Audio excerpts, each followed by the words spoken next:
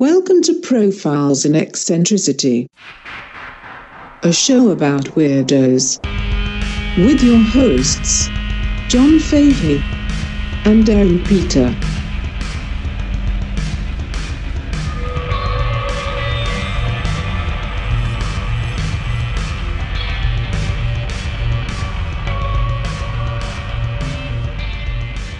Hello, folks. Welcome to Profiles in Eccentricity. I am John Fahey. I am joined by the very gorgeous Mr. Aaron Peter. Hello, Aaron. Hey, John. It's great to see you again. Folks, we have a especially treaty episode, I would say. It's full of treats. Oh. Yes, it's heavy on the treats. And some tricks. Yes. We have our first guest ever on the program. We had this interview, and we kind of portioned it out in this episode, so this one's going to be a little bit different. First, I want to say that this is our first episode with us recording aware that we are on the Unpopular Opinion Network. Yes. And I feel like now is a good time for us to explain why we started doing the podcast and who we are. Aaron and I met through doing stand-up together in Los Angeles, and we started working on sketches, the Heath Barcelona stuff on YouTube, if you guys want to check that out.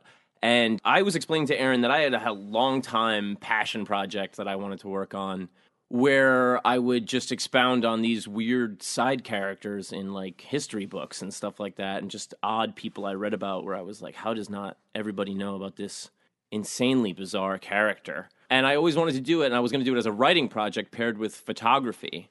And a friend of mine told me that my speaking was more exciting than my writing.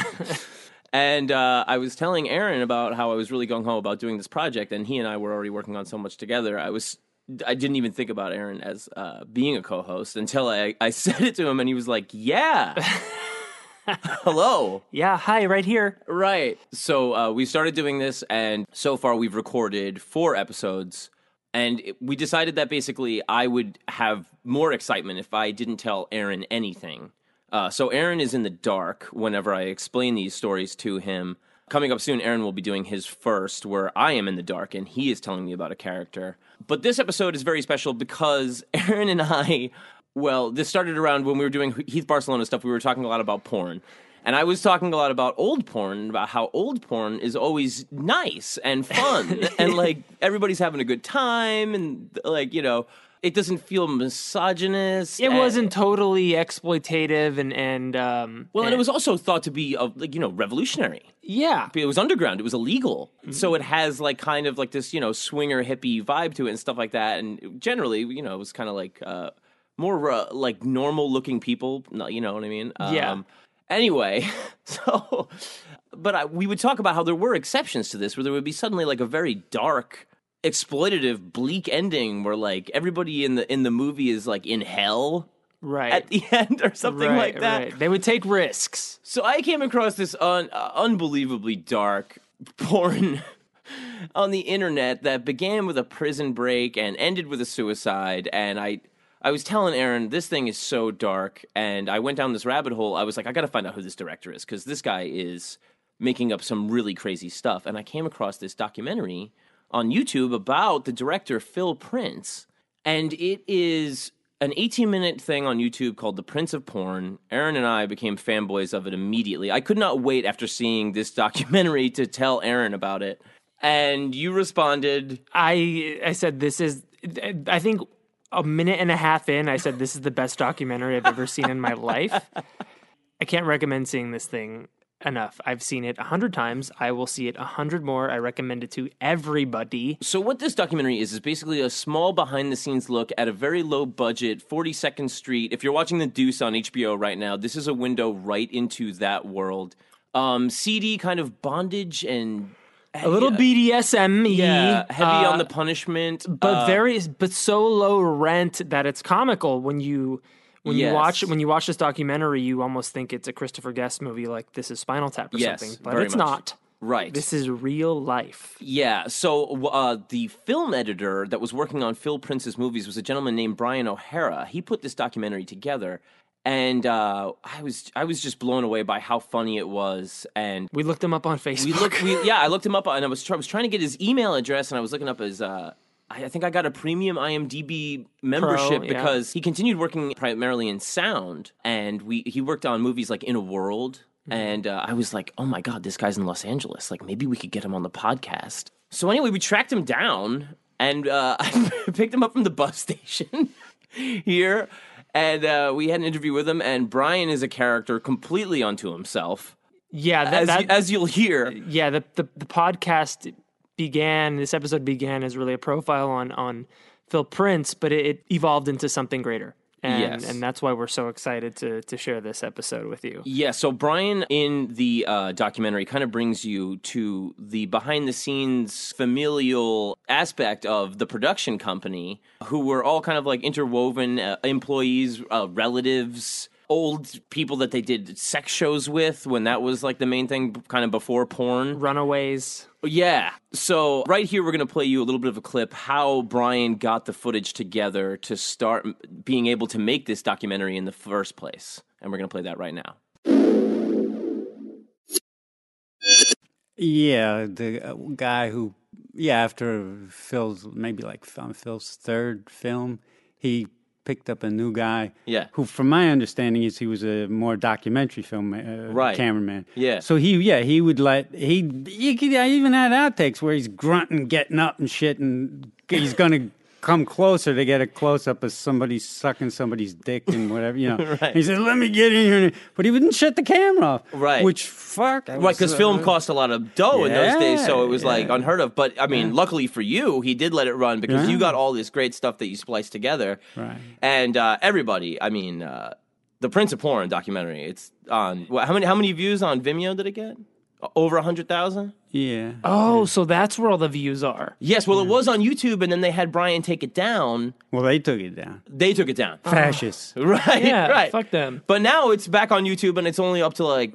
It's like 1,700 views, and I Yeah. thought that was criminal. Yeah. I mean, but I'm glad to know that it's at 100,000 on Vimeo, because this thing is... Right. It's gold, Brian. Yes. Thank you so much for making it. And it's so funny. It's so funny. I mean, this is how it starts, just for... Sound 50. I'm gonna come. I'm coming.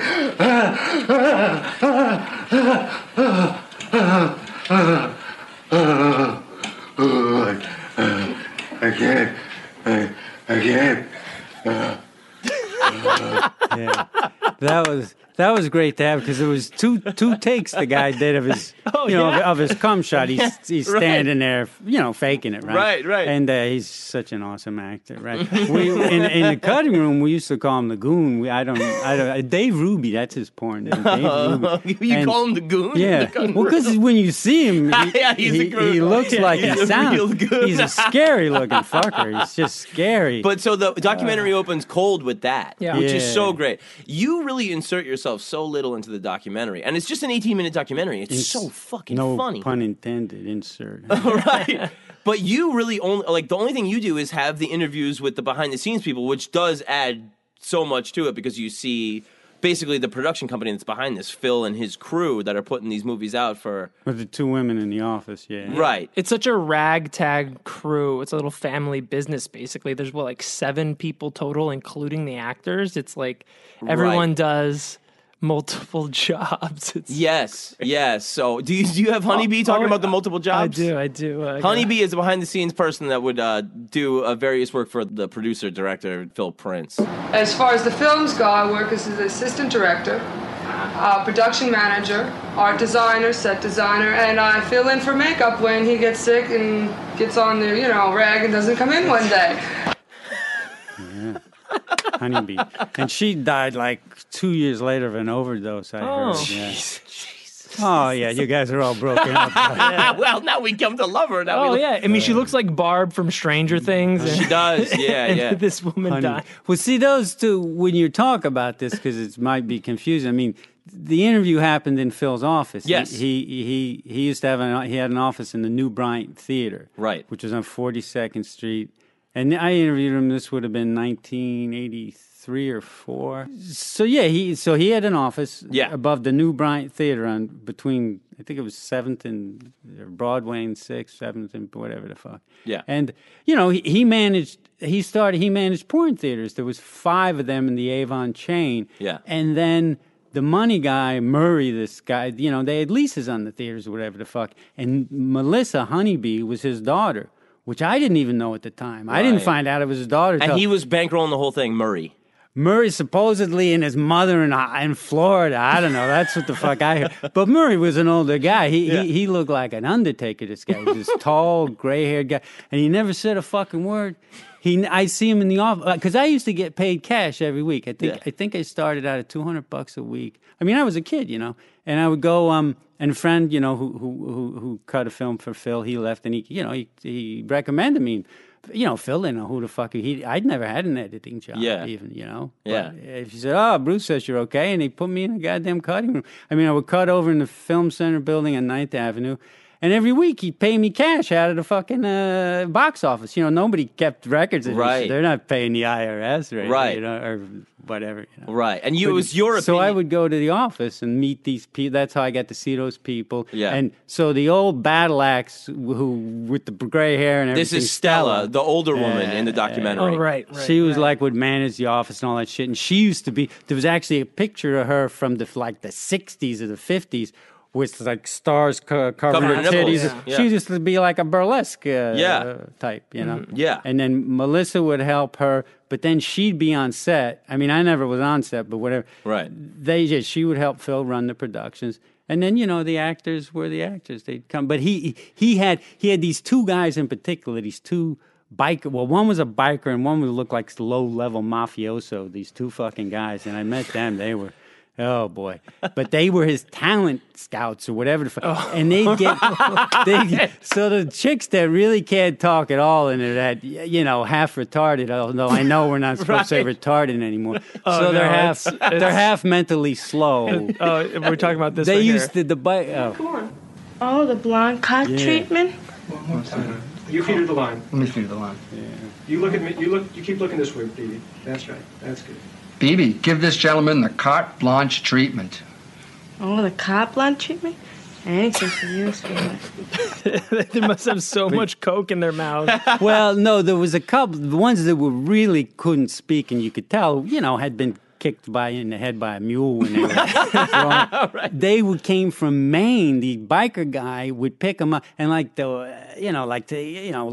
would have a hand scrawl tattoo on their ass, like the name John, like John owned her. So don't ask me, I don't fucking know. Right. And but from Maine, for real? Yeah, that's what I heard. That was the whole thing. And then they would mix those in with New York people, like assholes like Ron Jeremy. Sure. Well, you also had Sharon Mitchell was in some of these movies. So kind of big name porn stars of the day. Right. Annie Sprinkle. Okay, I just wanted to pause there. I wanted to set the stage as far as what we're doing here with Brian, talking about his whole setup, setting up this documentary and dealing with everything, but I wanted to get into here. A lot of the stuff played in the following clip is about Phil Prince, the director, who was making these extremely dark porno movies, and as Aaron was to find out during the interview, had quite a troubled criminal past and future. I guessed after watching the documentary for the first time. Yeah, Aaron said... This guy killed somebody, right? So we talk about here how Brian's short documentary was bought by a very famous filmmaker and how that kind of played out. The future of Phil, his criminal past before Brian worked with him on all these bigger porn movies for Phil, and his criminal past after Brian worked with him. And dealing with Ron Jeremy, me and Aaron really kind of fanboy out on the documentary really hard here. And we talk about Phil's mysterious whereabouts to this day. Mm-hmm. And we get really into how bizarre the perversions and the fetishes that Phil was writing into these porno movies. So this is just kind of a longer clip. Revel in the Prince of Porn, everybody. And explicit content warning. Yeah, heads up. There's a lot of crazy shit being talked about. If you're a little squeamish, I'm sorry, but it's very It's very, very, very funny. I'm sorry. Enjoy. And hearing Brian talk about it is so great. So here we get into the real meat of Phil Prince and Brian O'Hara's relationship with him and his documentary, The Prince of Porn. Phil was hilarious. He was I mean, I never met anybody like that. I never even, and back then you got to remember, the only way you got to see porn, some magazines, and you wouldn't go to the theaters like I never did. Right? I'd never seen porn, and video had just started or whatever the fuck. But I'd hardly even seen porn.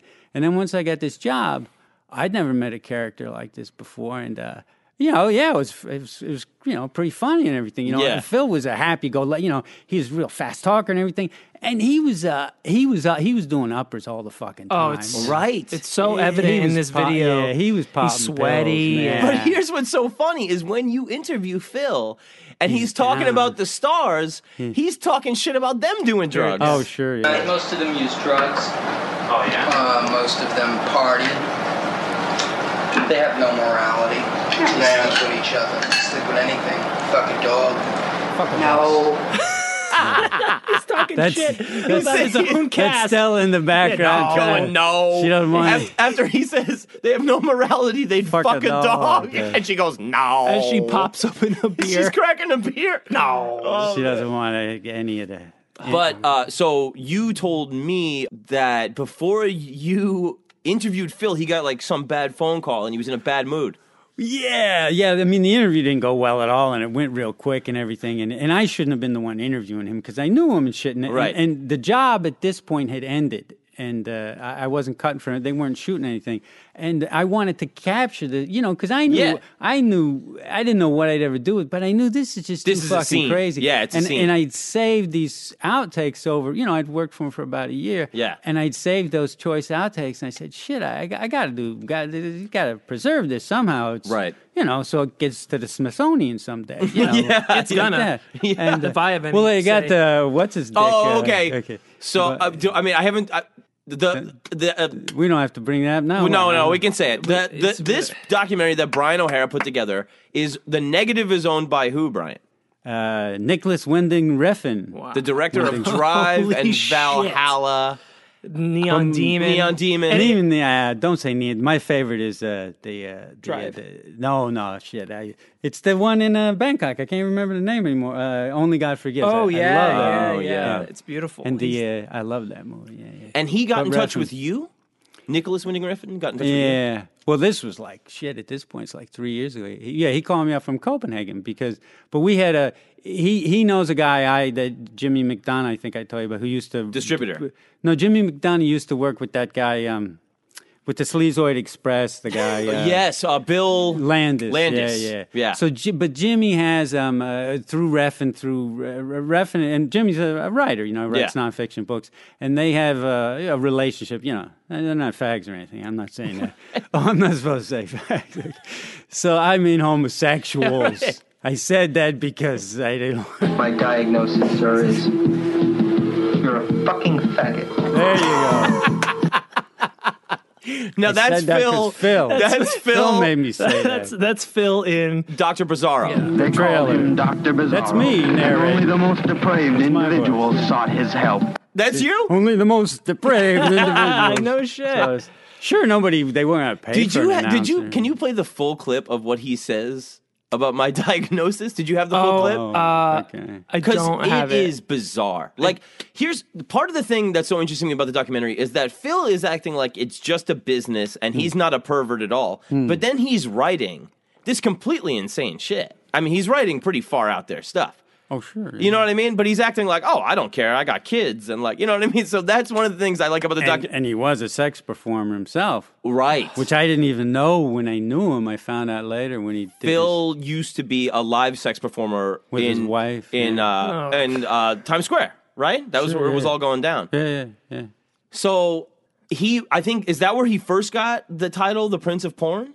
Shit, I don't know. Supposedly, because see, the way I found out about this, he did an interview, and that's why I interviewed him, because he did this interview for this magazine called Porn Stars Magazine. That's what it was called. Right. And, some rag they put out then, and he.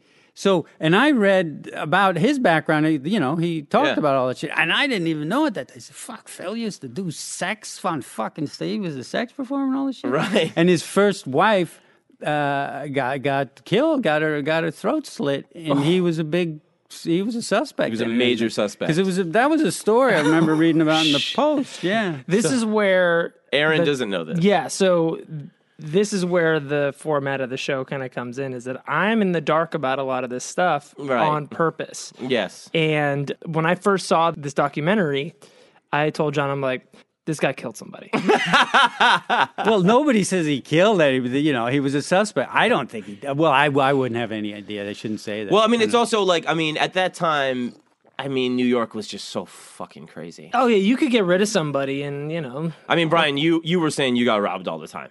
Well, not all the time, but New York is like back then. Yeah, it was a dangerous place compared to what it is now. Yeah, right. But especially that part of town. Sure. I wouldn't hang out on 42nd Street at night back then. Yeah. I'd walk from the cutting room to get paid in the daytime. 42nd Street in the daytime wasn't a problem. You'd see shit on 42nd Street. Sure, yeah. And there were little sections. There was like. They had this section by a subway stop, I remember on 8th and 42nd, they called it the Chicken Hawks, where you'd see these young boys, who were looking for an old guy, they'd suck their dicks and everything right. for $20, whatever it right, was. Right. They had a section of that, and you had the Port Authority across the right. And the Port Authority used to be a fucking shithole, man. Right. And that is, Yeah, Bill Landis that did the Sleazoid Express, which was kind of documenting like the 42nd Street scene, he was saying part of like the craziness of going to not even just a porn movie. If you're going to like a horror movie, like an exploitation movie, if you're going to see a blaxploitation movie,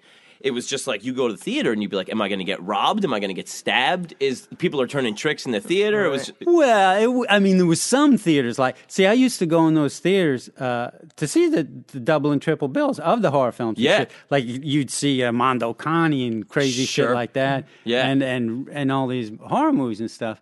And I wouldn't go at night, but I would go in the day. Yeah, and I wouldn't want to use the bathroom and shit.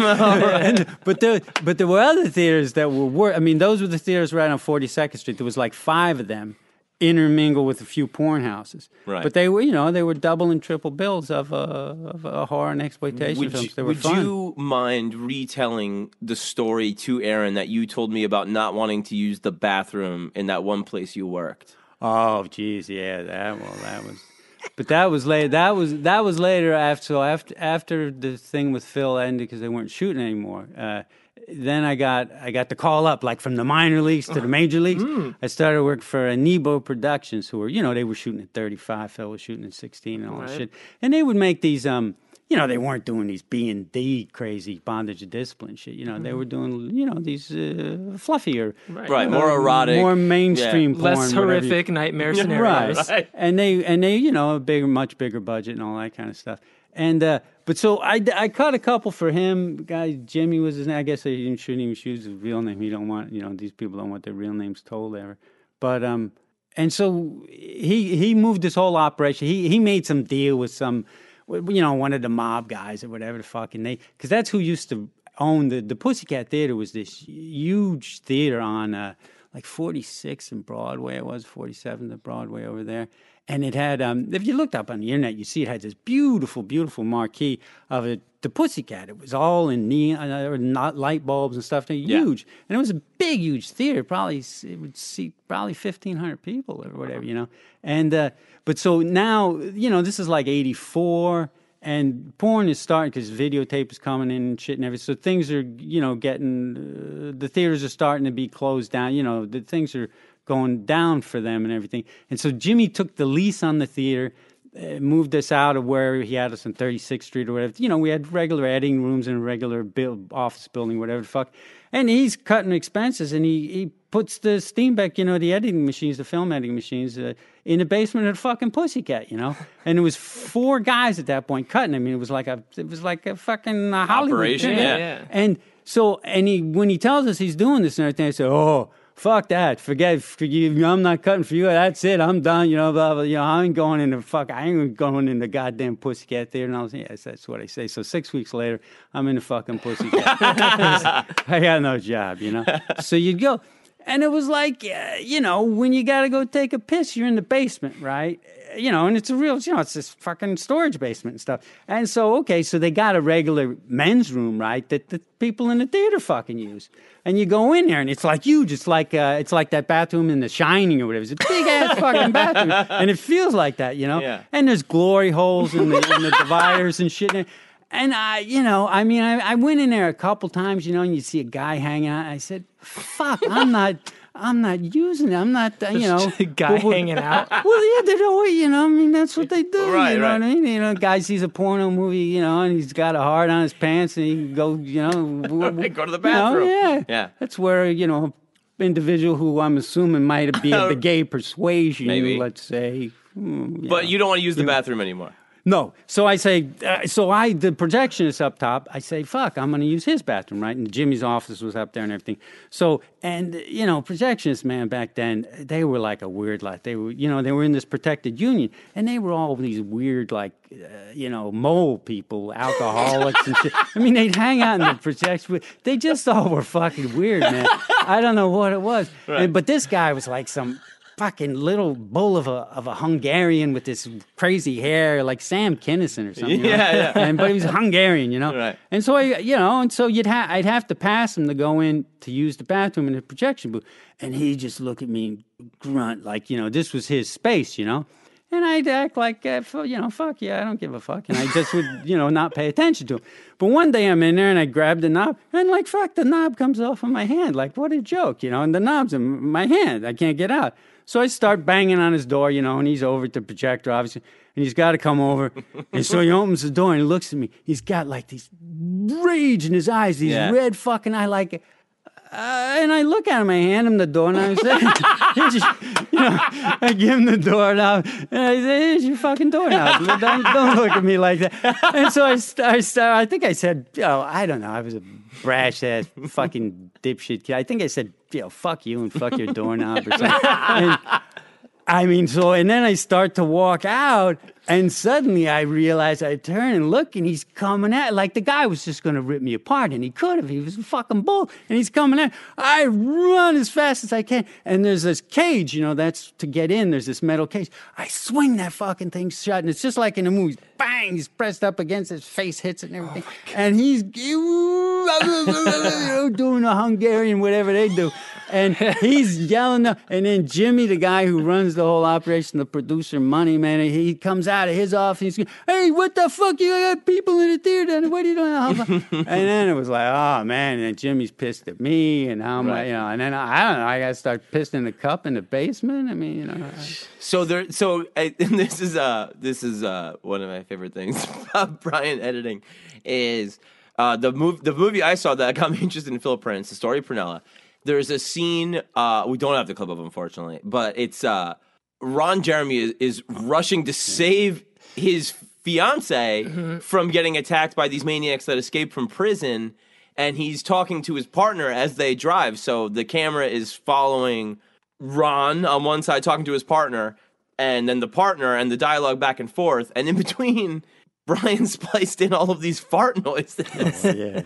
So you did listen to it. Yes. Okay. Yes. There's a few of those little jokes, those edited jokes in it. Like I think in the movie, there's another example of it right here when the criminals break in. They break into the party. Oh God. Hey, shut up, bitch! Take off your clothes. We're gonna have a fucking party. Fuck you. Shut up, bitch! Take off your fucking clothes. We're gonna have a party. Fuck you. I'm married. Fuck you. I'm he married. He proceeds to rip open her blouse. Right. Brutal scene. Yeah. Brutal. Well, the great thing about that scene, this is like one of the things about Phil's Productions. It's they call it just like it's a wedding shower, and there's just a big tarp that's spray painted with black spray paint. Congratulations! Well, come on, for them that was big budget. Yeah, they flaunt in the documentary how low budget it is. Right. You have the It's all real. We don't fake anything. No, we go for special effects, and that costs money, and we're on a low budget. Yeah. He says they have 3 electricians. We have one. Or all that stuff. It's great. I mean, so one of the other things I love so much is in the documentary, you have these things where you perfectly contradict what Phil is saying while he's all bummed out getting interviewed because of the whatever bad news you get on the phone call.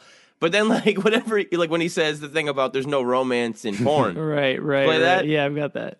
There's no romance in sex. That's stupid. No romance in sex? Not sex films. There's no romance at all. It's business. I want to taste your cum every night. You do? For the rest of my life.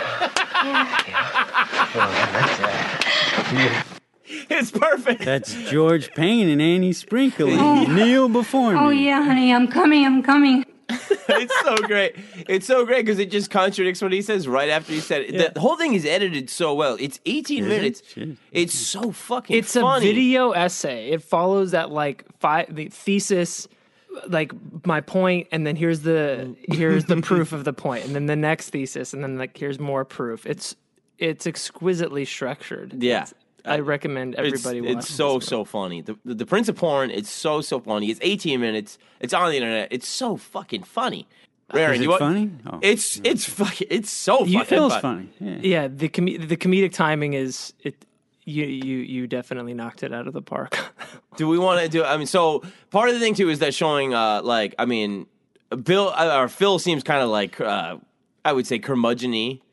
Throughout the documentary, he's a little bit annoyed. There is one scene where you show him laughing, and then it's like, all right, well, this guy's not a total hard ass, so which is good, you know what I mean? But there's some stuff where he's losing it because he's directing people and they can't follow through on whatever he wants. And do you want to play my favorite one of Phil freaking out on set? Yeah, definitely. This is where I completely lost it. My sinners, they will be here. Hang up the fucking phone! Oh, man. Oh, man. It's just screaming. And, he's just so, it makes sense now that obviously he's on all these uppers, right? Because he's just like, he can't wait to get the interview over. He's pissed that he has to justify everything that he's doing the whole time. Like, oh, what do you think about exploiting these people, right? Right. Girls are coming to us for the jobs. But how are we demeaning or exploiting them? They want to be exploited. In fact, Annie Sprinkles begged to be in my movies, just so I could exploit her. And I did. She begged me to be... Yeah, Phil was kind of defensive in the whole interview, wasn't he? Yeah. Well, I mean, as you said, what did he have? Like, he had like a bad talk with Murray or something? Yeah, the money. Yeah. Stella like ratted him out. She said, like Murray called up and she I could even hear her saying, "Oh, Phil's here getting interviewed by Brian." God. So The women are demeaned or exploited. Yeah. No, they come to me for the jobs. So funny, and there's just so many like funny moments that you just splice in there of them all being, horrible actors and actresses and. And fuck ups. Come stick that big piece of meat in me. Wow. Ron Jeremy. And Ron is just such a professional throughout the whole thing. Like you just hear stuff like this. Okay, still rolling. I'll give you the cum shot. Move like this way a little more. And if you bend over me, real quick. That's it. Camera still see me? Okay. He's talking about giving some girl a cum shot, and then he's positioning her body over him, maintaining a hard on, and then he goes, "Camera still see me?" He's just an utter professional. I got another one of him. You gotta come up when I come up, honey. You said to wait till you unbutton your shirt. That's your line. Wait for your line. See, when I come up, it's okay. Still rolling. Somebody get her a script. Oh, yeah, oh, yeah. What he said, somebody get her a script. She couldn't remember. No, she had to do a line, so someone please get down a script. But that poor chick, she couldn't even remember her name. Jesus, she was just... Okay, cut. Hey, Barbara, this is great fun. Great fun. Okay. Action.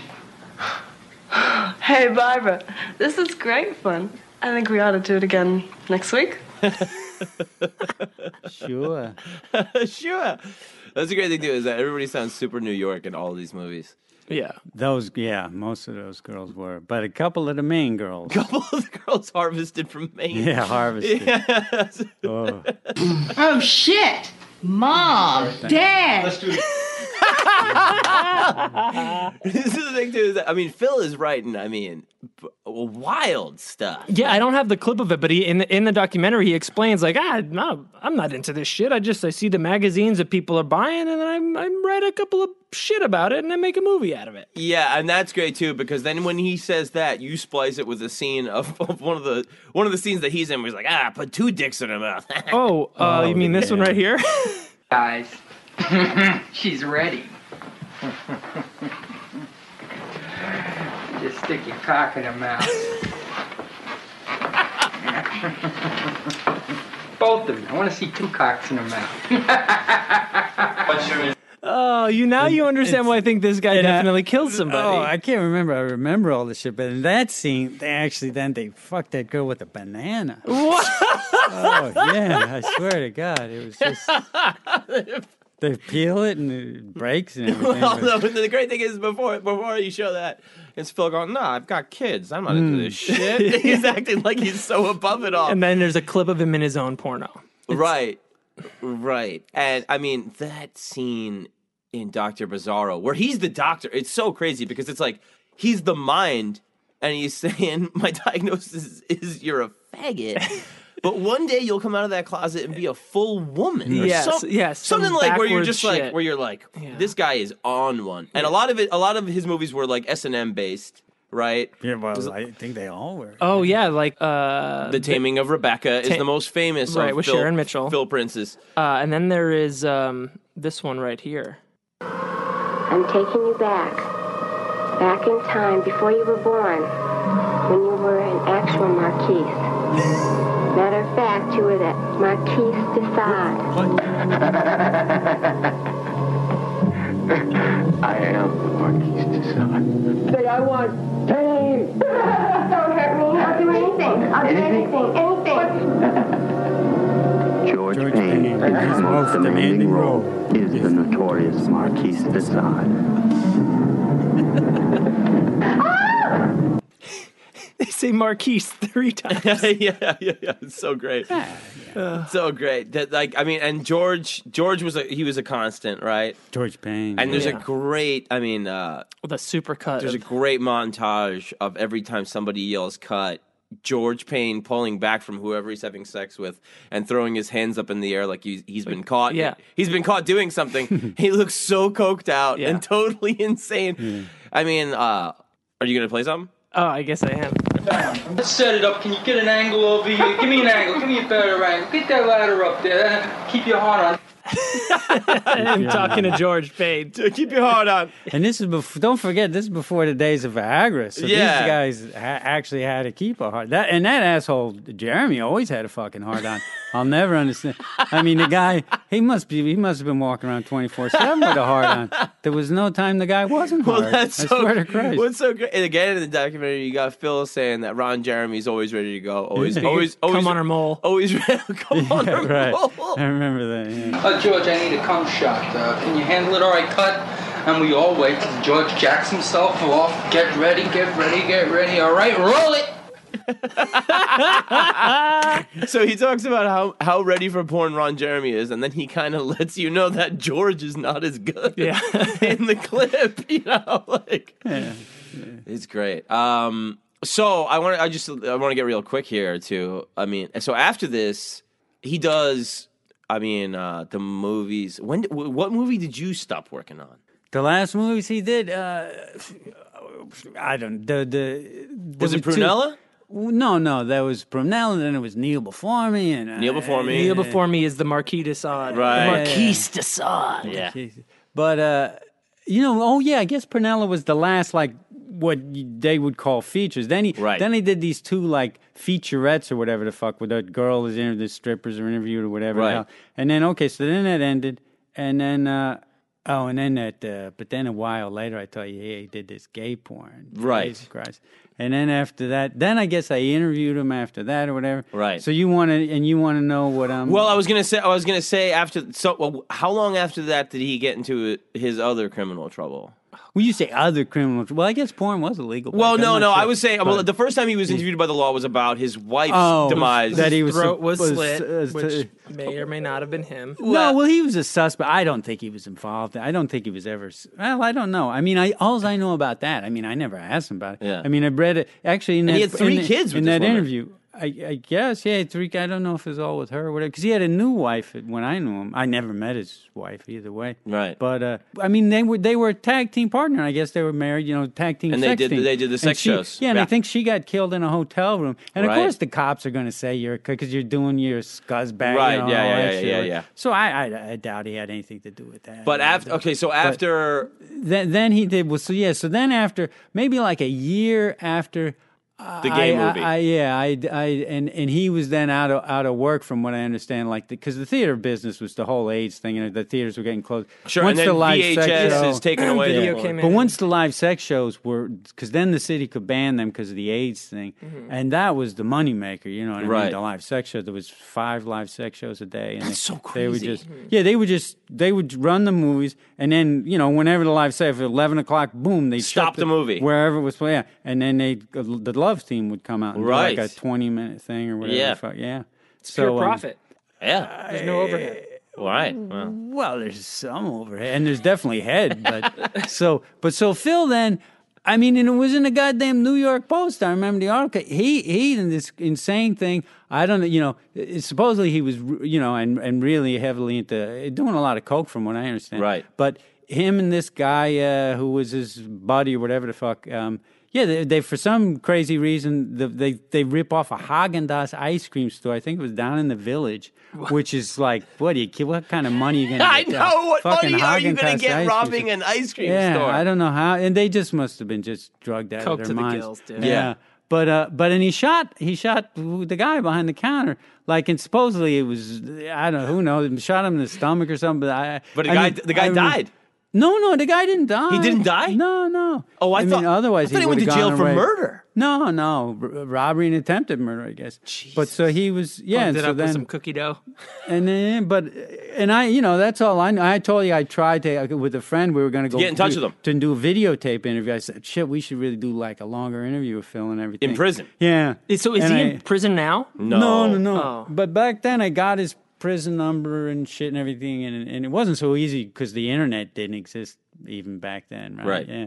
And but I sent him a letter and he never replied. But then later I remember looking up the information and everything about on the internet, because you could look up a prisoner's number and everything. And I think he only did like 6 years or something like that.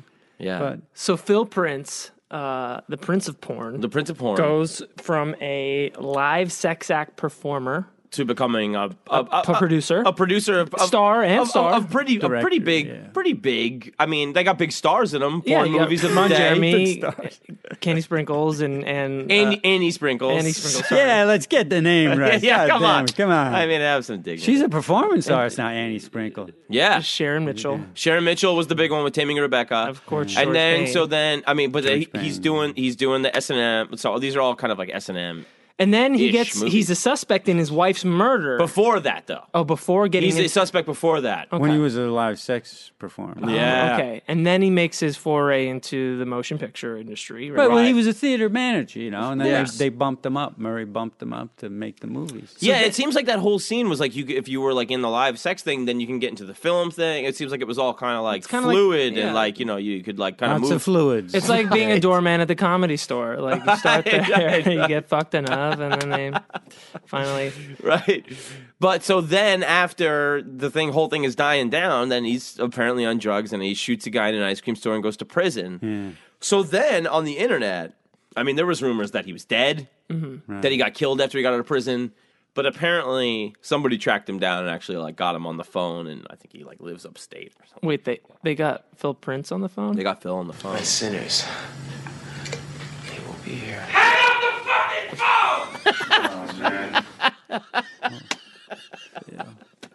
Okay, so what happened?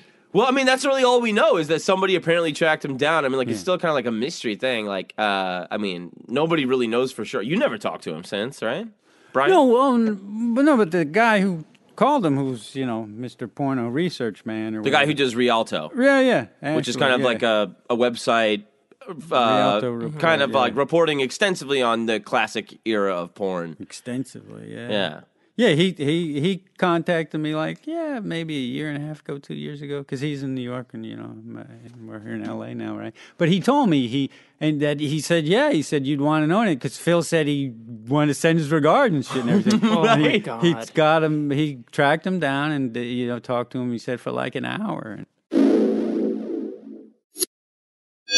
Okay, folks, we are back again. I just wanted to. I wanted to kind of round the show out after getting into all that dark and gross stuff by leaving with some more dark and gross stuff. This is one of Brian's anecdotes, which is very dark, about him giving over the documentary footage to a bereaved family of somebody that was in his documentary. This is Brian talking about handing over some of the documentary footage of Honeybee, one of the behind-the-scenes workers for Phil Prince. We're going to play this right here. She used to hate me. When she first met you, but then she was cool to you later. Yeah, right? well, I told you after I gave the outtakes from Honeybee, because once Honeybee OD'd, then they were all broken up. Stella contacted me and says, that interview, Brian, you interviewed us so long, there's got to be other footage and everything. First she told me, she said, Melissa's dead. I said, okay, I'm sorry, but no, it's not my fucking problem. I really don't give a shit, but I can't say that. Yeah. But then she wanted. So she says, if you could just get me that film, because her father's never, wants it, and I didn't even fucking know it. Even it wasn't until then I think that I knew that Murray, the money man, was her fucking father. I never even knew that. Right. I had no. It's funny. I'd see these people. Murray would never say a fucking word, Mr. Underday. I never knew. He scared me, that guy. Right. But so then I said, Jesus Christ! I said, what? You want footage? Are we talking about the porno movies? So the father he says, Brian, we have nothing to film. Melissa, they'll make them so happy we'll have the memory. I guess they didn't take fucking home movies when she was young. So now it's like this is so I got her the footage. This is the footage. I made a video. This is the footage that her bereaved family wants to get after she's deceased. Do you enjoy drinking urine? Yes. Oh, that's great. Hope you enjoyed that. Get ready. There's more. There's plenty more. We have another one of Brian's great anecdotes, of which there seemed to be just an endless amount, of a particular guy who had a specialty in the porno industry. This is Brian talking about watching this guy, a man he dubbed the asshole specialist. If you're good at something, go for it. Yeah, this is again not for the squeamish folks, but this is really Brian at his best storytelling right here. Yeah. This is Brian O'Hara talking about one of the guys that starred in Phil's movies, the man known as the asshole specialist. Oh God! Oh, you did tell me the story about editing the gay porn, and in you're talking about Black Hawk Bill, the guy who could take anything in his ass. Oh God, yeah. Oh fuck, that was so sick. Yeah. And he's in Oriental Techniques and Pain and Pleasure. Ah, the classic. But then he was also in the gay thing at the end. Yeah. Right. But this guy, Black Hawk Bill, yeah. And I mean, I never met him in person. Oh, is he the guy that's like strapped up to the cross with like clothespins on his hog? That guy we called Spike. His name was Adrian or something. He was interested in it. But I remember there was a shot of him when he's getting hit with the riding crop and everything. Yeah, right. The girl just... Because these weren't like trained fucking... Because you're supposed to have a fucking mistress or whatever the fuck. Yeah. But one of them smacked him on his dick, and the cameraman zoomed in, and it was a fucking bruise on it. Swollen. Oh, God. But this, he was just some whacked out kid or whatever. So this other guy, Bill, he Black Hawk Bill. Oh, God. This guy. Because because in the gay thing, I keep on hitting the mic, shit. But we called him in the cutting because a friend of mine sometimes would cut also this guy Chester. Sometimes we would cut 2 at a time when Phil had 2 pictures. We did that for a couple months. But we called him the asshole specialist. That's because you got to refer to these people somehow, or whatever. Right. And so in this.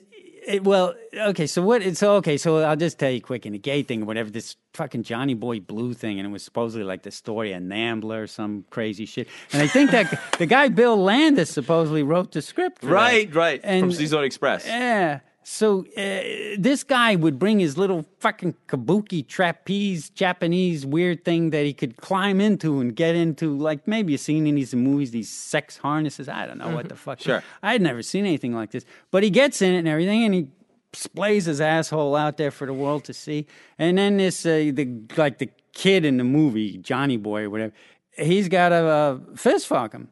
And, oh, my God, Chris goes up and he does, but he goes all the way like there's no end.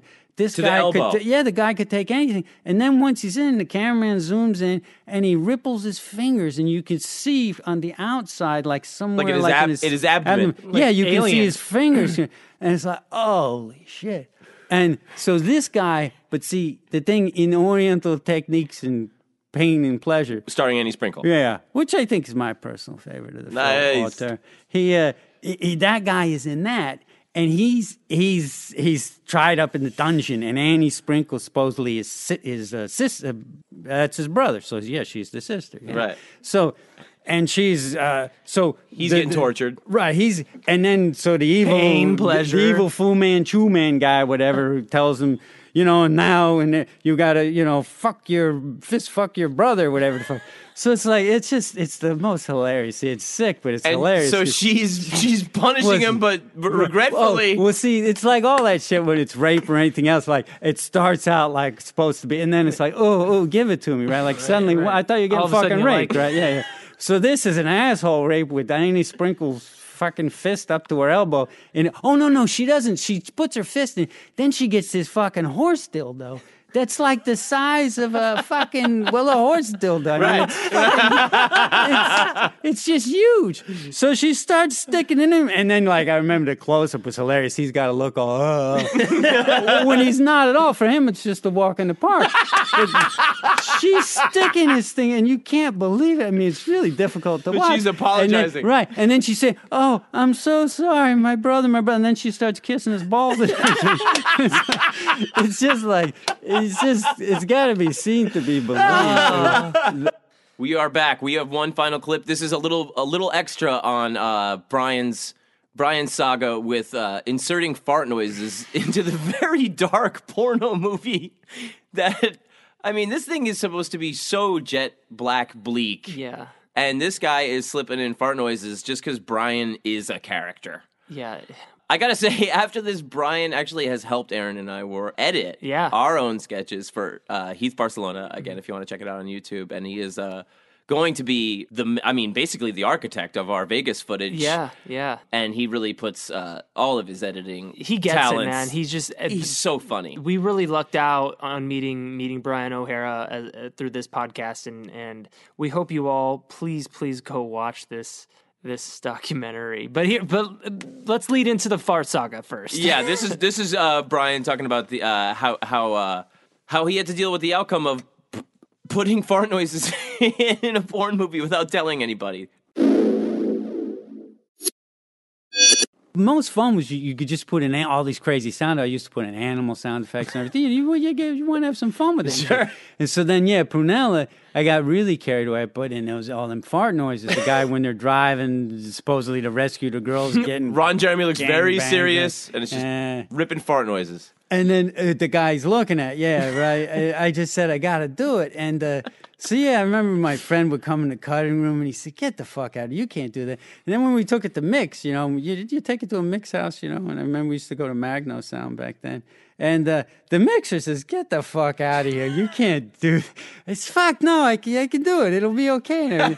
And I didn't really think about it. I never thought how was I ever going to explain this? But I just did it.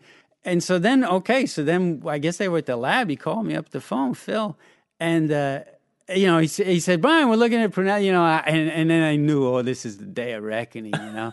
And I'm just trying to not get, you know, trying to somehow how you get not only once I said like how's it look? How you happy with the film? Oh yeah, it's great, it's great. You always do a great job. But what the hell? Murray's here with me, and he said, what the fuck is going on? Ron Jeremy's farting in the car and everything, and like I'm just acting like a total dummy, you know, like I'm saying, wait, Phil. Who's farting? What's farting? What? It's in the car, Ron Jeremy. And then I'm just like, I said, Phil, wait, is it like the car screeched the tires? I said, no.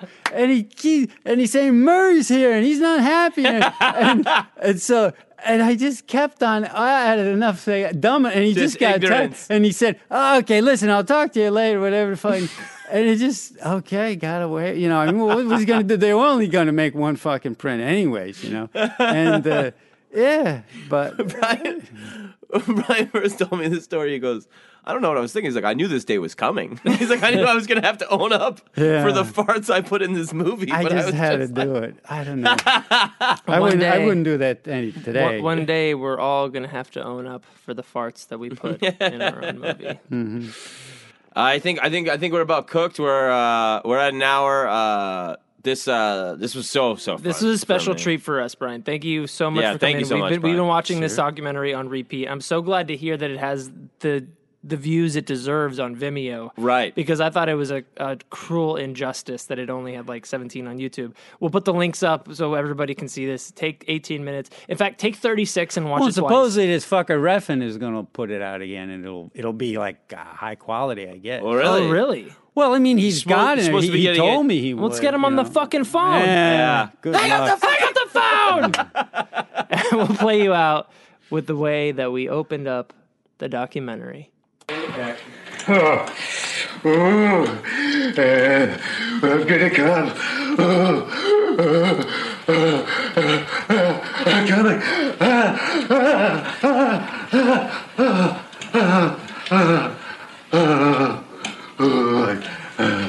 I can't. I can't too. Jeez, that was awesome. Okay, folks, we are wrapping it up. I just want to say again, thanks so much to Brian O'Hara for being on our ridiculous little program.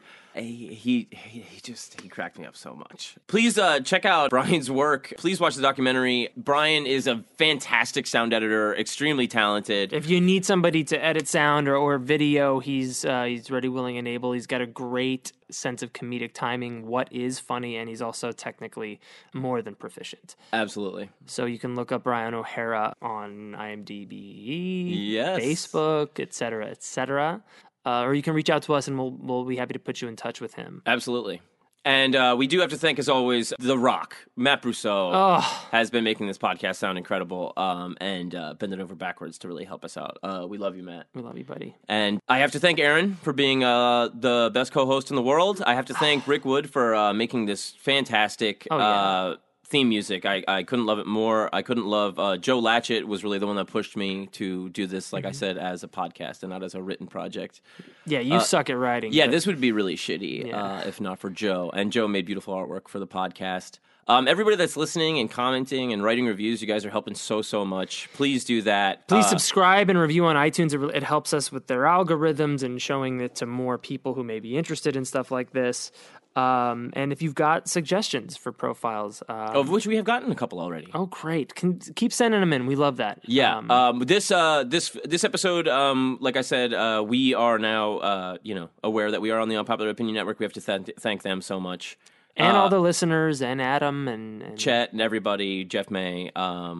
Thank you, Ange. We're so happy that we have just instantly a ton of listeners. Yeah, it's incredible, mind blowing. We have so much more coming on the way. The next episode that we'll be releasing may be the Ruggero Deodato episode, which draws on some of the things that tie into this episode with Brian O'Hara. It's more from the horror film world, but they do cross over in the same time span and some of the same talent as the porn world of this time. Mm-hmm. But yeah, we're going to be talking about some sleazy film, and we're going to be talking about Aaron's first profile. Which I'm very, very excited to hear about. And anyway, we got a lot more coming. We're very grateful. I love you. My name is John Fahey. Thank you for listening to Profiles in Eccentricity. I'm Aaron Pita, and I love you more. Thank you. Good night.